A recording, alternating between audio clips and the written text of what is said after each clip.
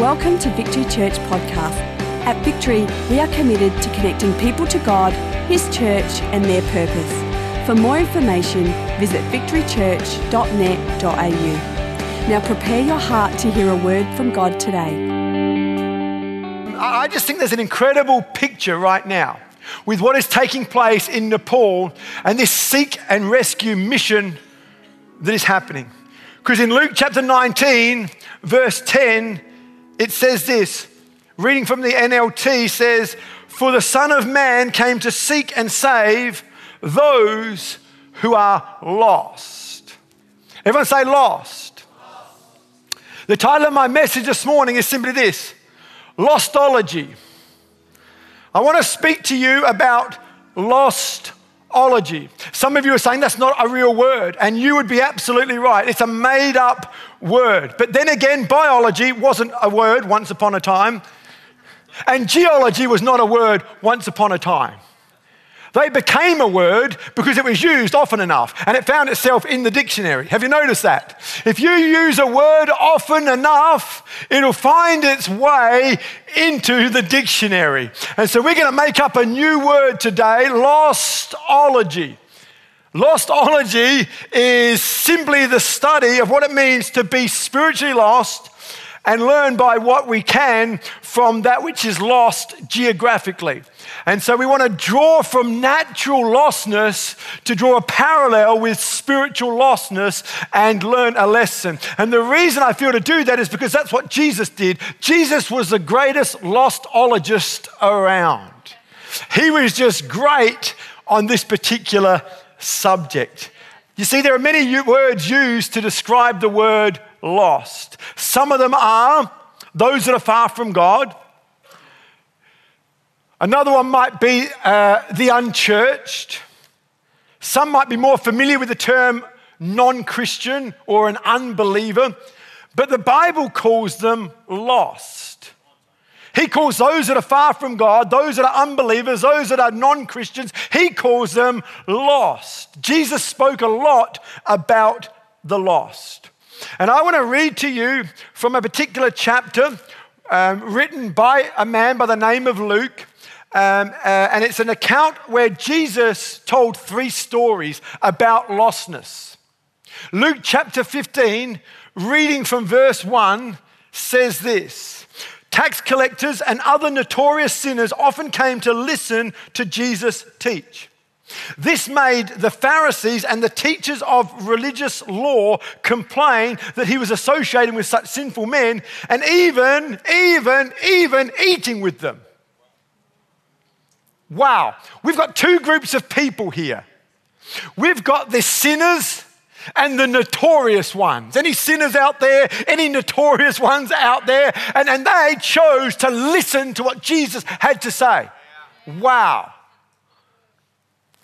And the religious people, the ones who should have known better, didn't come to listen. They came to complain. They came to be critical and cynical of everything that Jesus said and everything that Jesus did. 2 groups of people. There was the one who came to complain and the ones who came to listen. And in this room this morning, we've got 2 camps. We've got those that are here to listen, and we've got those who are here to critique and be cynical and critical and complain. And that's every Sunday. But the choice is yours. And if you're in an area in the church where there's a lot of critical, cynical people, I would say this, bring life to that area. Resurrect the area in the church that you're sitting in. If you're in a dead row, if you're in a row where people are just folding their hands, not taking any notes, and just, if they're doing that, you know what? Your mission this morning is to resurrect your row. You need to bring life to your row. Okay, so who's here to listen? Who's here to complain? Who's here to mock and be cynical? It's always going to be around. This is a tension to be managed, not a problem to be solved. Anyway, we'll talk about that another time. But this is really interesting for me. And the main reason that these religious people complained was just jealousy. To quote my good friend Arnold Schwarzenegger, the great theologian, he said, everyone pities the weak, but jealousy you have to earn. I love that. I love that. And I think that's what we see with Jesus, Jesus earned the right for the people to be so jealous because he was just doing the job. Just doing the job. It's an amazing thing. It's an amazing thing that we have a national television program called A Current Affair that takes great delight in pulling down big ministries who are doing great things for God. And I've just got no time for it. It's not founded on any truth. And it's just what Jesus is dealing with here. Cynical, critical people who refuse to listen and refuse to hear. But it's just founded and based on jealousy. Have to earn jealousy. I love it. Anyway, let's get into this story this morning. It says, so Jesus told them a story. They're there to complain.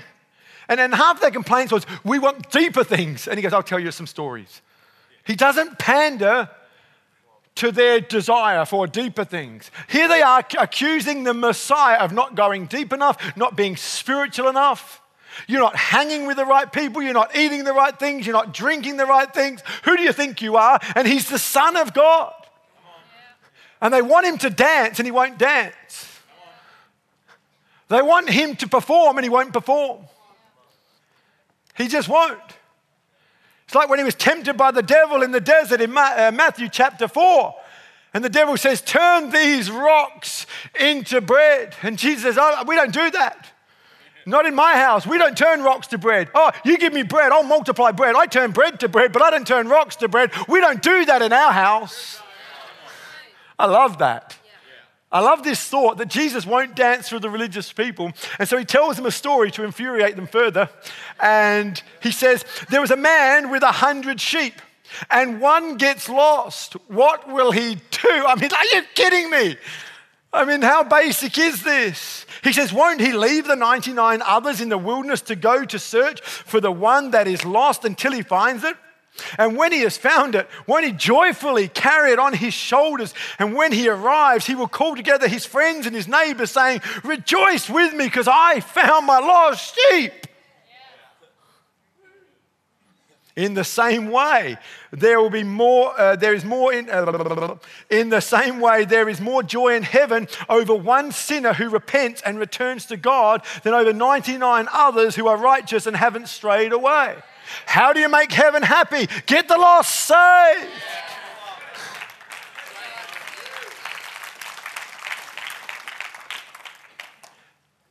And I think that's a pretty simple point made very clear. But Jesus doesn't stop there. He tells another story. He says, or suppose a woman with 10 silver coins loses one. Won't she light a lamp and sweep the entire house and search carefully until she finds it? And when she finds it, she will call in her friends and neighbors and say, rejoice with me because I have found my lost coin. In the same way, there is joy in the presence of God's angels, even when one sinner repents.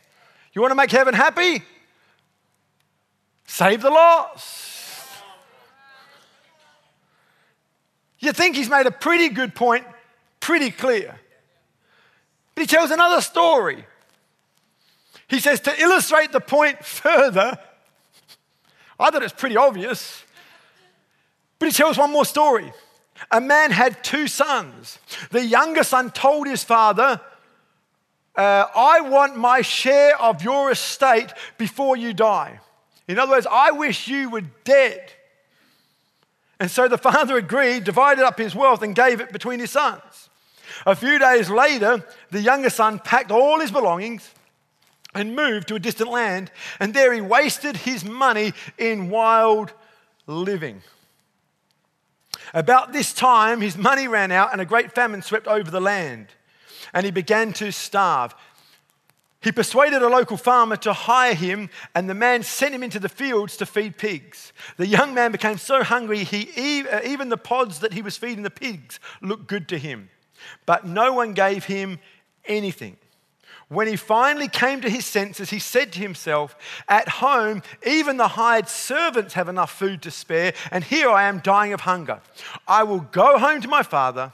I will say, Father, I have sinned against both heaven and you. I'm no longer worthy of being called my son. Please take me on as a hired servant. And so he returned home to his father. And while he was still a long way off, his father saw him coming. Filled with love and compassion, his son ran to him. He ran to his son, embraced him, and kissed him. His son said to him, "Father, I have sinned against both heaven and you. I'm no longer worthy of being called your son." But the father said to the servants, "Quick, bring the finest robes in the house and put it on him. Put a ring on his finger and sandals on his feet. And kill the calf that has been fattened. We must celebrate with a feast, for this son of mine was dead and has now returned to life. He was lost, but he's now found. So let the party begin." Get down and boogie. That's what it says in my paraphrased version.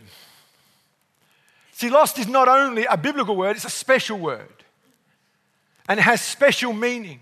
And I want to unpack that for us today to give us a fresh understanding of our mission. To push the reset button, as it were. Not to bring any condemnation, but just to bring a refocusing of our purpose, mission, and mandate as a local church when it comes to doing what matters most. And for us to do that, we need to understand the significance of this word, lost. I've got 3 things about these 3 stories that will help us understand lostness all the more, I trust and pray. Help me, Holy Spirit, I pray. Amen. Number 1, nothing can be lost without first being owned.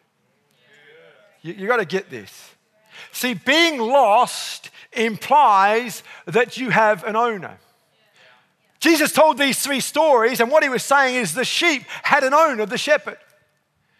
And the coin had an owner, the woman. And the son had an owner, the father. And why Jesus uses the word lost is he's saying that every person on this planet has an origin. Every person on this planet has a beginning, has a creator, has an owner, has one that they belong to. See, these people aren't just alone, they are lost, which implies they have an owner and that they have a belonging. They can belong because they have an owner.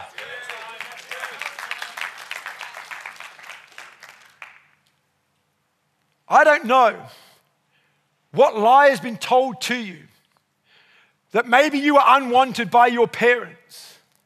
But I want you to know that before you were a twinkle in your mother's eye, before you were a thought in your mother's eye, the Father knew you. It was the Father himself who predestined you into existence. It was he who knitted you together in your mother's womb. It was he who put your DNA into you. It's he who chose the color of your eyes and the color of your hair. It was he who chose how tall you'd be or how short you would be. It's he who chose everything about you. You have a creator. You have an owner. You have one who knows you more intimately than any other person on the planet. And so it's not by chance Jesus uses this word lost. He's implying that you have an owner. And as a result, you can belong again. See, I think for too long the church has got it wrong. We have forced people in the church to have to behave a certain way. And that behavior can look anything from getting your hair cut to getting your tattoos removed to stop smoking. You're not allowed to touch alcohol. You can't wear those clothes. And we address behavior modification. And Jesus never came to address your behavior. And I think the church has got it back to front. We say, and when your behavior is okay, then you can believe. And when your behavior is okay and you're believing right now, you can belong. And Jesus will have none of that. You'll never see that in the Word. You'll never see Jesus modeling that. You'll see Jesus doing the exact opposite. You'll see Jesus including people. You'll see Jesus letting people belong. And out of the belonging becomes a belief. And it's out of the belief that behavior begins to change. I know for myself, and I know I speak for many in this room, there are things that you used to do that you no longer do, not because you were told not to, not because you were told you can't or you mustn't, but simply because you no longer have that desire, because your love for Jesus, your appreciation for him is far greater than the desire and the pull on those other things. And that's the way it should be. Christianity is not a behavior modification cult. It's a living, dynamic relationship with our owner, with our creator, with the one who made us. We have a creator. He loves you. He knows you. And you might say, oh, Tony, yeah, but you don't know what I've been up to. I don't. I don't even want to know. That's why I don't go on Facebook that often. But God knows you. And the amazing thing is he not only knows you and sees what you've been doing and saying, but he still loves you. And the other thing it implies is that you're valued. You see, these three stories, let's just do the math for a moment. The first one starts with 100 sheep, and he says, if you lose one, what percentage is that? It's 1%. Then he tells another story. He says, this woman had 10 coins, and she loses one. What's that percentage? 10%. And then he tells another story about a man who had 2 sons, and he loses one, and that's 50%, yeah? Have I got my maths right? And I believe what Jesus is saying in telling these different stories is that whether there is 50% lost, whether there's 10% lost, or whether just 1% lost, you matter to me. In other words, until 100% are no longer lost, we're going to keep searching. We're going to keep searching. We're going to keep digging. We're going to keep asking. We're going to keep befriending. We're going to keep inviting. We're going to keep knocking. We're going to keep talking. We're going to keep close in people's world and people's lives, because while there are some that are lost, we have a job to do. See, Jesus didn't come and say, when the church gets the music right, when the church gets the music just right, I will come back. Jesus has left here for a purpose, and it's not to do great music, and it's not to build great buildings. It's to be on mission and reach a lost and hurting, disconnected, dysfunctional, broken world. We try to create heaven here on earth by singing. You know what? If you want heavenly music, you know, if it's just about that, then we can go to heaven. Everything we're trying to do here on earth, we can do in heaven, with the exception of reaching lost people. That's our primary mandate, is to reach those that are far from God, those that are lost, those that don't know they have an owner, those that don't know they have a creator, those that don't know that they can belong. And we're here to model that. Isn't that awesome? See, on your worst day, you still have value to your owner. You know, if I had a $20 bill in my hand and I stood on it and got all dirty and messy, guess what? It would still be $20. It wouldn't be worth any less. And if I use that $20 to buy drugs, alcohol, or have a good time with a person of the other opposite sex, it doesn't matter what that $20 has been used for. It doesn't lose its value. It doesn't matter how you've used your life. It doesn't matter where you've been. It doesn't matter the hands that have been exchanged. You still have not lost your value.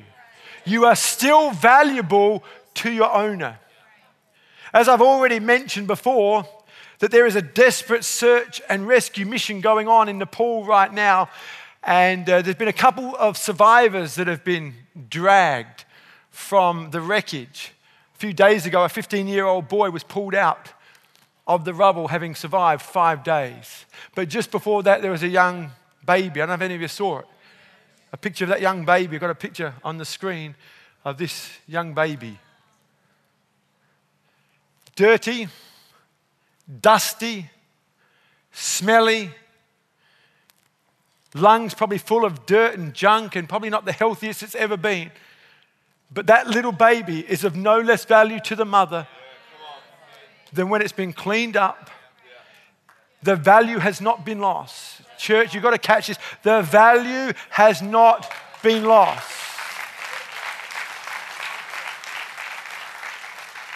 I cannot imagine a mother anywhere and say, oh, no, it's dirty. It's yucky. It's horrible. Take it away. But we do that. We do that. When we look at somebody who comes through those doors for the first time and say, how many tattoos you got? Have you smelt that guy? Have you seen what that girl's wearing?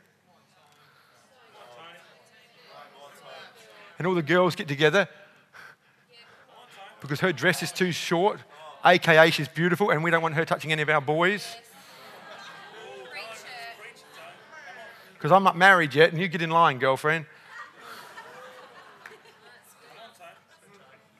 People aren't stupid. You can have up on the screen, welcome home, but that will never suffice for the welcome they feel. It will never suffice. Welcome home was never an image on a screen. It was an attitude. It was an all-embracing, all-encompassing attitude. And we've worked hard at becoming an all-encompassing, all-embracing church. I've gone to the wall on this.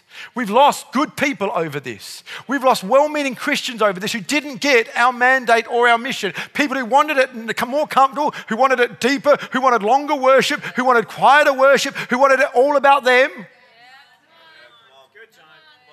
I just didn't know worship was meant to be about us.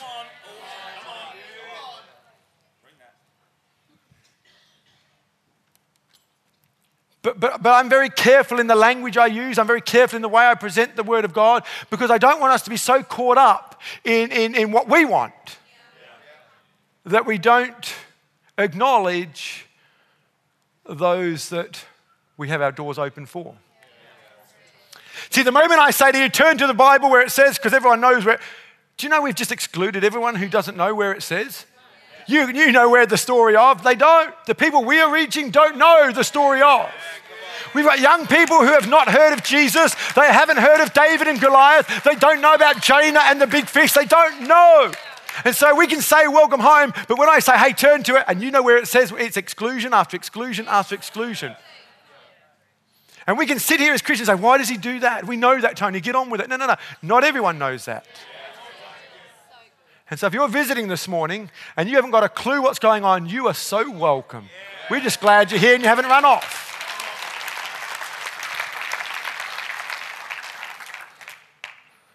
You matter. You matter. You matter. My second point is simply this: the value of the lost is seen in the effort of the search. See, talk is cheap. Now, I believe this, amen, yes, and yes, but it's seen, the reality of this. The value of the lost is seen in the effort of the search. There are people clamoring all over this debris, tirelessly working through the night, trying to rescue those that are still alive. And it's seen on the news morning, noon, and night. There's a tireless, relentless pursuit that says effort, that says meaningful, and it says purpose. Yeah, it's a good time. Jesus left the splendor of heaven. You know, heaven's that place we talk about where there'll be no more weeping, no poverty, no sickness. And Jesus left all of that. He left the place that we're looking forward to going to come here and be mistreated, beaten, battered, bruised, accused, ultimately crucified, mocked right up until his last breath. Why? Because we're worth it. See, let's be honest. Every one of us have a default to comfort. We do. Why become uncomfortable? Why ruin this? I had someone in our chapel service say to me, this is great. I don't want it to grow any more than it is. They just like it as it is. It's a handful of people. And I appreciate the sentiment, but there wasn't an ounce of mission in that statement. There's nothing wrong with you liking it a certain way. Us acknowledging I like it is not wrong. It's when we allow what we like to stop us doing what Jesus has told us to do. That's when it becomes a problem. And so we say, you know what, I like this, but I'm prepared to do what I don't like to be obedient to what Christ does want. That's the job. That's the mandate. And so we see Jesus was mistreated. He left the comfort and the splendor of heaven in order to reach us. And here we are some 2,000 years later living in the blessing of what he did in his discomfort. If you ask Jesus what was better, being in heaven or on the cross, as far as from a personal perspective, there's a pain.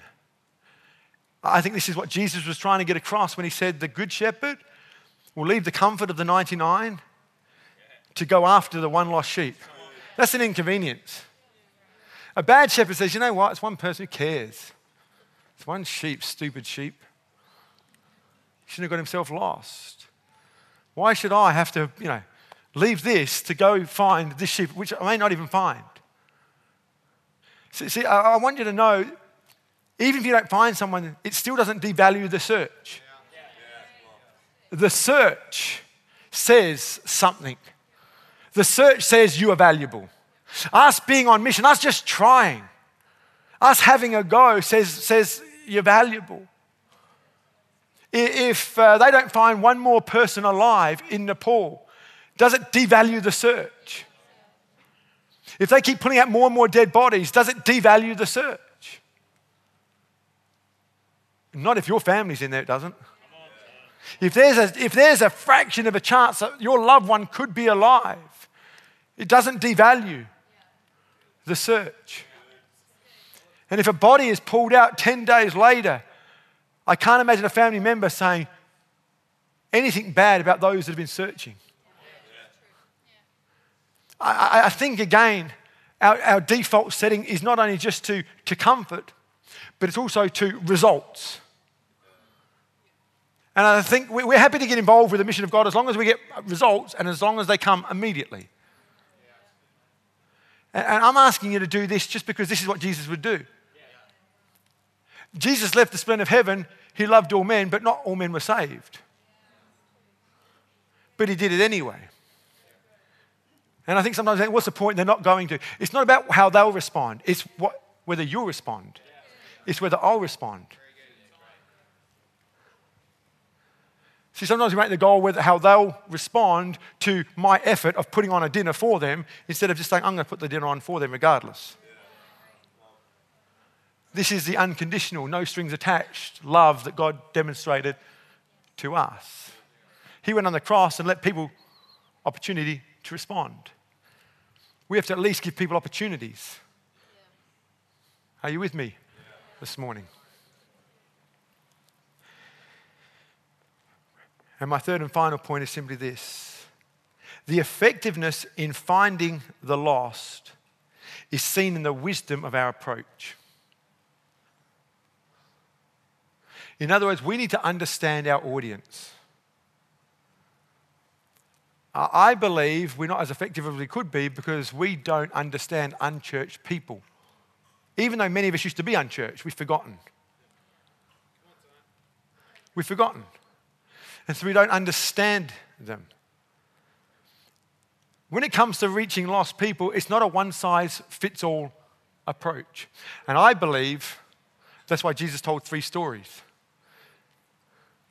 It would have been better if he just told one story so we knew how to do this thing.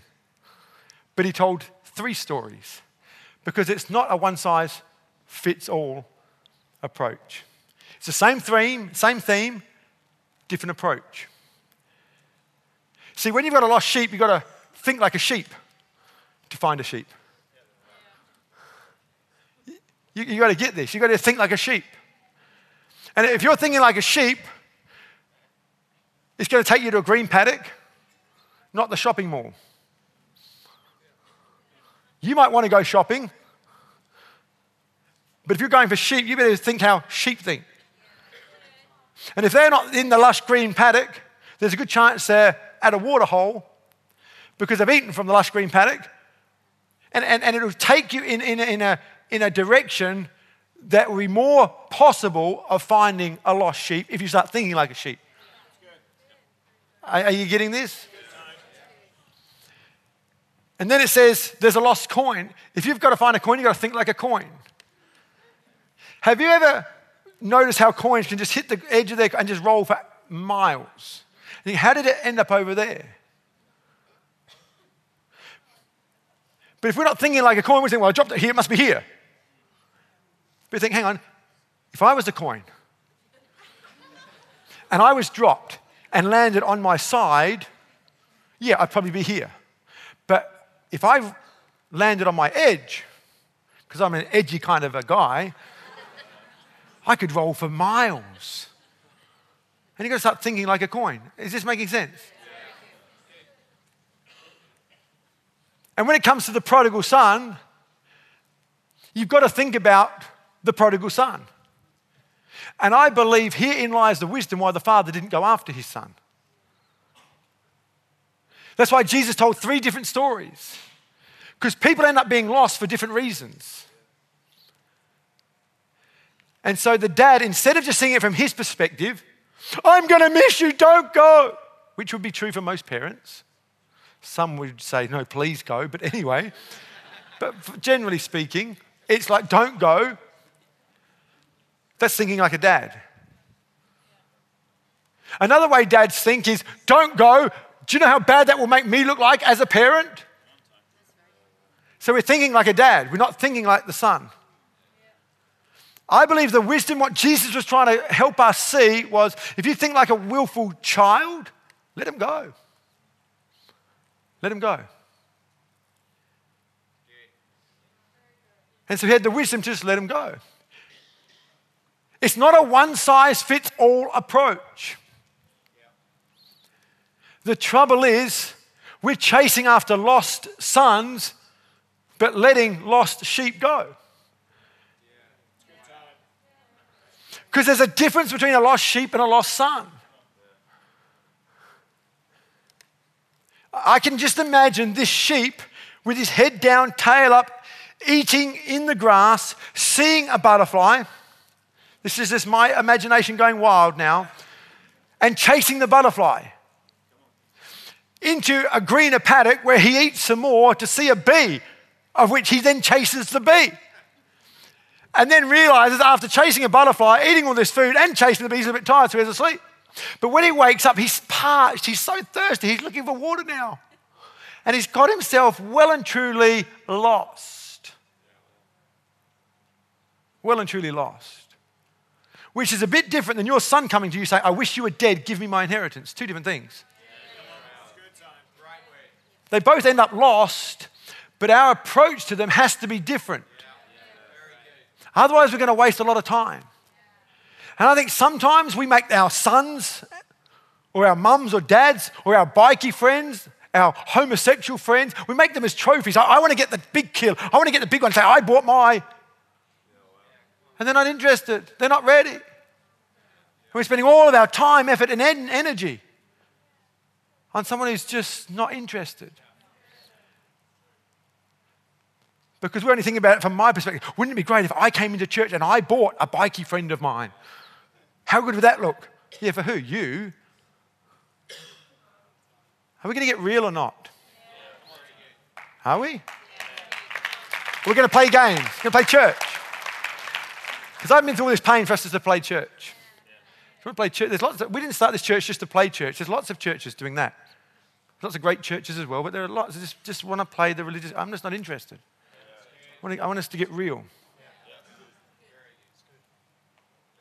I never forget, and I've told this story a few times, it's happened a few times in our lifetime, but we've gone to shopping malls with young kids and lost them.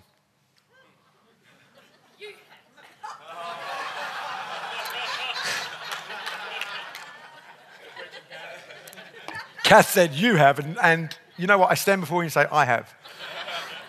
I've done everything wrong there is to be done as a parent. Kath always picks up our kids from school. I had this one day she said, can you pick up the kids for me? I said, sure. No probs. An hour and a half later, I get a phone call from this school. I don't know, what's this number? You know when you get a number, you don't recognise it, so you leave it. leave it. And I was like, gee, this person is persistent. I'm thinking, salesman, leave it. And I was like, I better answer it. It's a school. I said, I've got some children of yours here.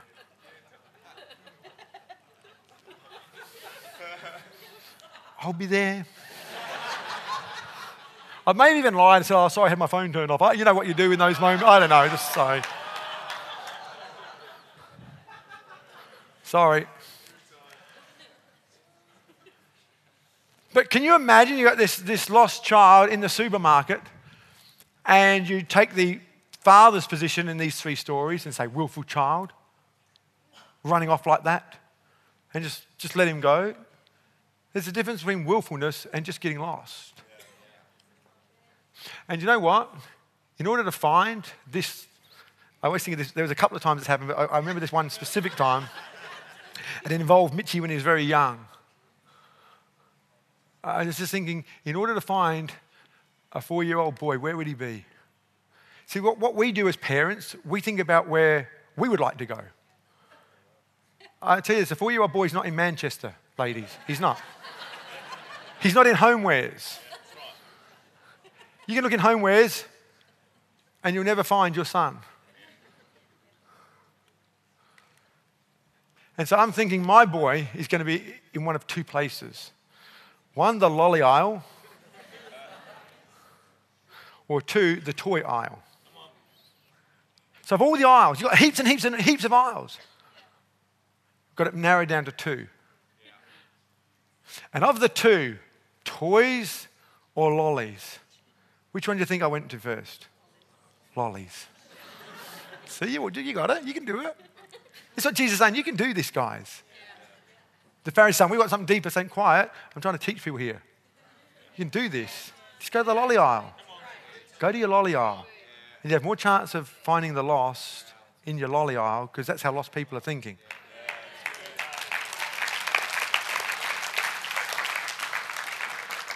We're not going to find the lost in our Bible study that we like. We're not going to find the lost in our seeker sensitive, in our services where we're getting just touched by the power of God rolling around on the floor. No, we're not going to find them there. The lost aren't here rolling around on the floor. You're not going to find them there. They're just not there. They're not there. I'll tell you they will be when they see that. They'll be out there. And I'll be right behind them, just like, well, I don't know. And they're going to say to me, what was that? And I say, I don't know, I was going to ask you. I don't know what that was. So is that something you Christians do? I said, no, I thought it was something you unbelievers did. I don't know what that was.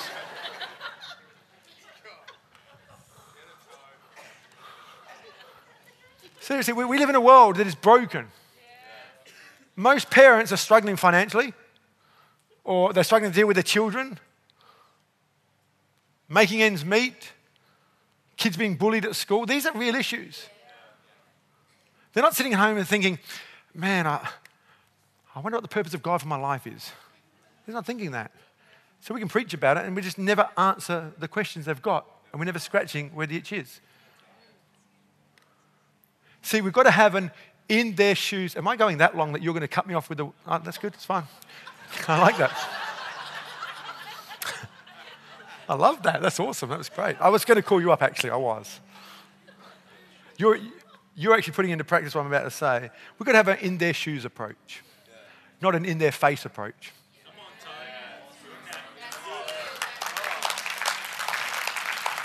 Because church, when it comes to the in your face approach, we've got 10 out of 10. We've done that well. But in their shoes, and this is what made Jesus so effective. Jesus was very good at what I call crossing over. He's very good at crossing over. In Matthew chapter 9, verse 36, it says, when Jesus saw the crowds, he had compassion on them. Why? Because they were confused and helpless. Why? Because they were like sheep without a shepherd. Can you see the progression? Had compassion. Why? Because they were confused and helpless. Why were they confused and helpless? They didn't have any leadership. Didn't know what they were doing. They're confused. And while he never excused sin, he was there for people trapped in their sin. And you and I need to be there for people like that too. I was talking to a friend of mine, And he said, I caught up with a couple, people I haven't seen for a while, they're not Christians. And they got talking about a particular show that he was watching. And the people said, do you watch that show? And my friend said, yeah, I do. He goes, but aren't you a Christian? And he says, yeah. And so he says, well, so why do you ask me that question? He said, because I've met someone else from your church and they told me I shouldn't be watching that show. And I said to that person, can you tell me who they are? Because I just want to punch someone in the head right now.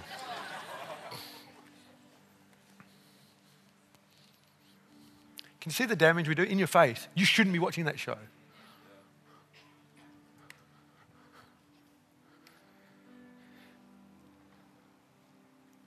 We've got to be able to cross over and see it from people's point of view. If we don't, we're going to miss out. This one-size-fits-all approach is killing the church. I think it's killing the education system too. I really do. For some, school is a great place to learn. And for others, like me, not so much. Are you with me? As I saw more recently, a great little quote, it says, the question is not how intelligent you are, but how are you intelligent? And whether it's reaching the lost or raising your children, we can't have a one-size-fits-all approach. Because you may have little Johnny who's just a star pupil. And you know what we like about little Johnny being a star pupil? It makes us look like star parents. The trouble is, what about little Johnny's brother, little Tony? He can make you not look so good as a parent. He can make you look not so good as a teacher. But it doesn't mean I'm not intelligent. And it doesn't mean you're not intelligent. I just hate tests that are tick a box. Because I always think bigger than the box. I've always got 1,000 questions to ask the teacher who put I just have. I wasn't a great Bible college student. I never forget when they used to ask us to play role certain scenarios, and we were doing an evangelism course. And you know what? If there's one thing that lost and the saved, or the lost and the found can all agree on, we both hate evangelism. Don't we? Let's be honest. Everyone hates evangelism. Christians hate evangelism because we feel awkward and uncomfortable and it feels dumb. The unbelievers hate us doing it because all those things are true. So we can agree on one thing. We hate evangelism. And so we're doing this evangelism course, and then what should you do? And they're going to critique me and what I should do. So I said, Tony, I want you to pretend you're drunk and you're going to knock on this door and this guy's going to answer and you're going to get in a dialogue. And so I'm like, oh, how pathetic. Anyway, I mean, if that's you know, there's lots of people who get a straight A in that. I'm just not that guy. So I said, I got a question. I said, why am I drunk? Am I drunk because I'm an alcoholic? I said, or am I drunk because I've just lost the love of my life and I don't know how to cope with life? And so for the first time ever, I've just turned to alcohol and I wasn't able to manage my alcohol. And so after one beer, I'm off my face because I can't deal with the harsh reality of losing my loved one. And he goes, Tony, go sit down. I'm like, I'm still waiting for my answer. I don't know why I was drunk that day.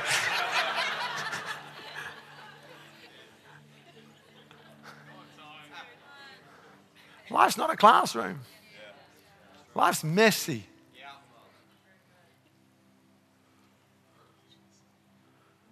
You know, if we put in, this is, as a Christian, you're not allowed to do this. None of us would be here.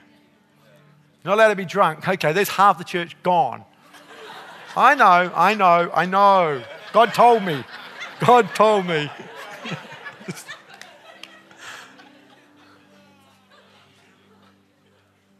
Drugs. It's just now me and Kath. Maybe Kath.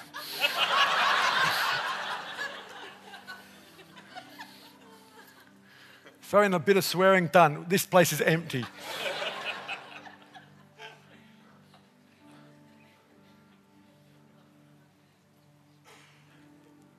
condoning any of that. We're not. I love Victory, you're allowed to do... No, I didn't say that. I said, let's just be real about our struggle. Let's just be real about our struggle.